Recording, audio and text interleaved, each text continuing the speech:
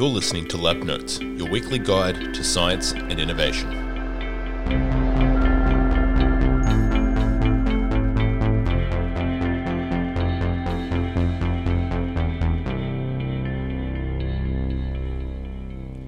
Hello, I am Mark in het Panhuis.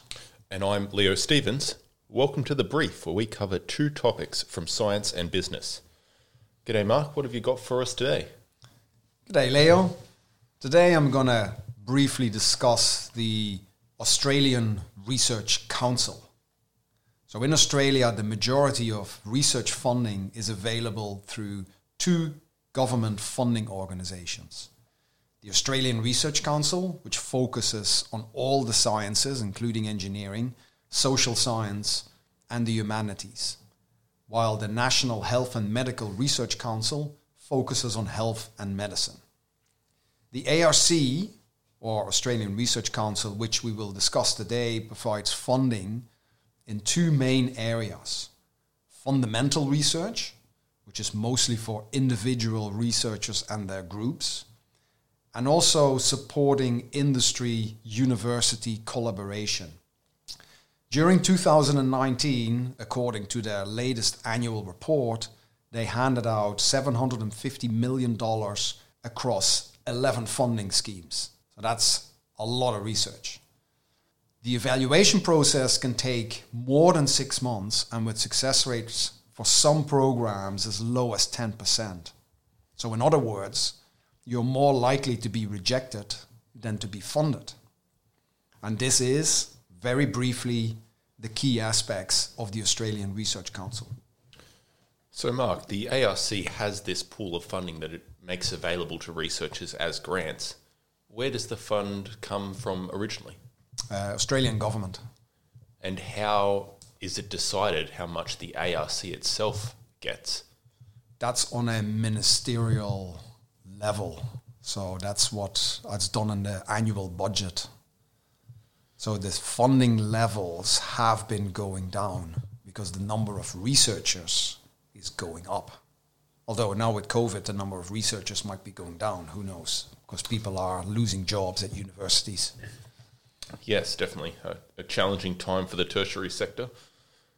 So, as you mentioned, the success rates on these grants can be quite low, can be about 10%. Are there certain schemes that are better than others, or is it pretty much across the board that it's a challenging environment? No, there are some schemes such as the infrastructure grant scheme, so that's for getting equipment. They are generally, the success rates there are a lot higher.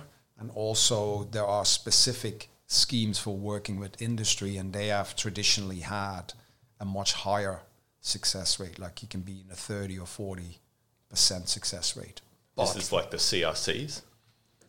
No, these are not like CRCs. They're more, CRCs are many organizations together. Like we've discussed one of them in a previous podcast, where you can have about 70 organizations in the equivalent at the ARC. They're usually company to university, or maybe two companies in one university. So what are those industry linkage schemes? They are mainly for developing something that comes out of research or comes from out the need of the industry where more research is needed. And the main thing the ARC funds in those projects is people. So they might fund postdoctoral researchers and PhD scholarships that can work with the industry and that are jointly funded between the industry and the Australian Research Council, because that number of 750 million is what the ARC provides. Usually ARC gives out money, in particular if industry is involved, that has an equivalent amount of funding provided by other sources. And final question, say you're a young researcher, just come out of your PhD, what are the best prospects for grant funding for that person? That is a very good question, to which I don't really have an answer, because obtaining funding is such a random process. What I have heard that some people have said is align yourself with a big scientist, and I don't mean a big scientist in terms of height. I mean like a scientist who has a very established track record and is extremely well known and gets a lot of funding, so that you can, because a lot of these funding applications go on your track record.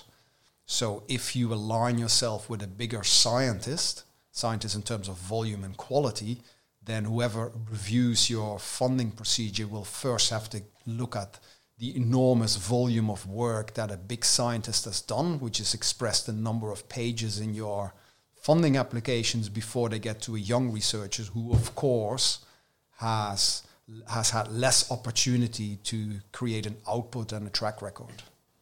All right, well, we should move on to the next topic, which is angel investors.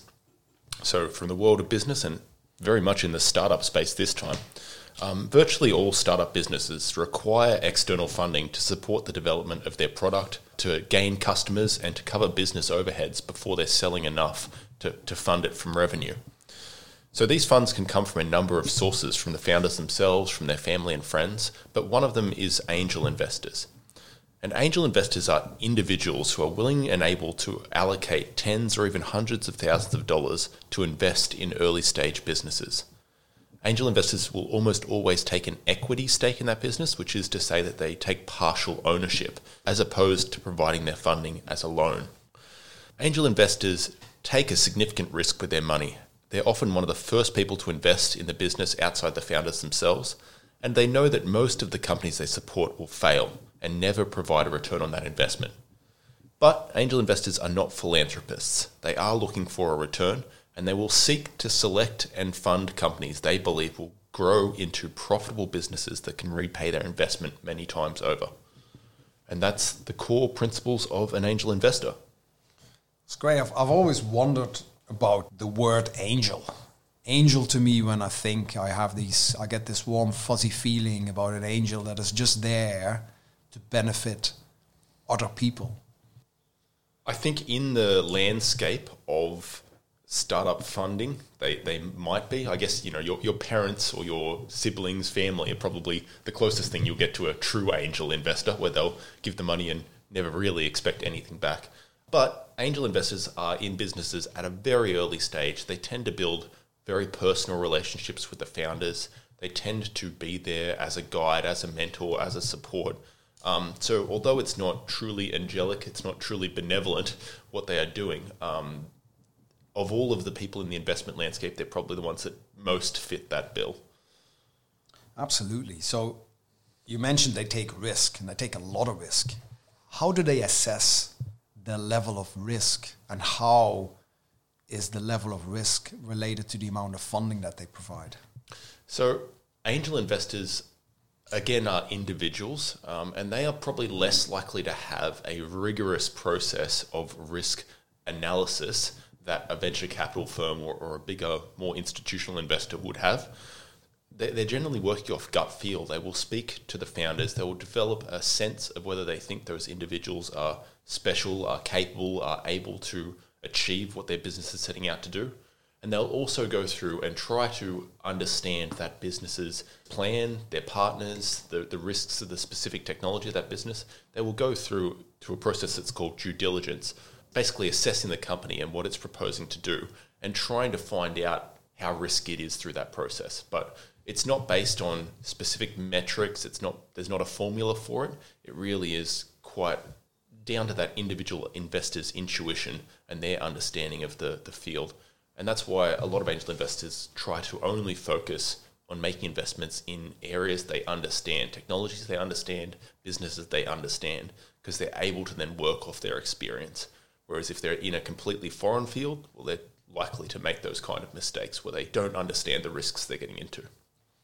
And one last quick question. What do they typically expect in return, and how do they assess what to expect in return? So there's a number of ways investments can be structured, but the short answer is they expect equity. Angel investor will expect to become a partial owner of the business. In terms of how much of the business they own, or essentially another way of putting that is the valuation of the business at that time, it's based on how developed the technology is, how risky they feel the business is, and the prospective size of the market once the business does succeed. So a business that's very risky but is also targeting a multi-trillion-dollar worldwide market might demand a high valuation even if it is unlikely to succeed. Conversely, a business that's only going to sell to 3 customers and make $30 might only be worth $1, even if it's very, very likely to succeed.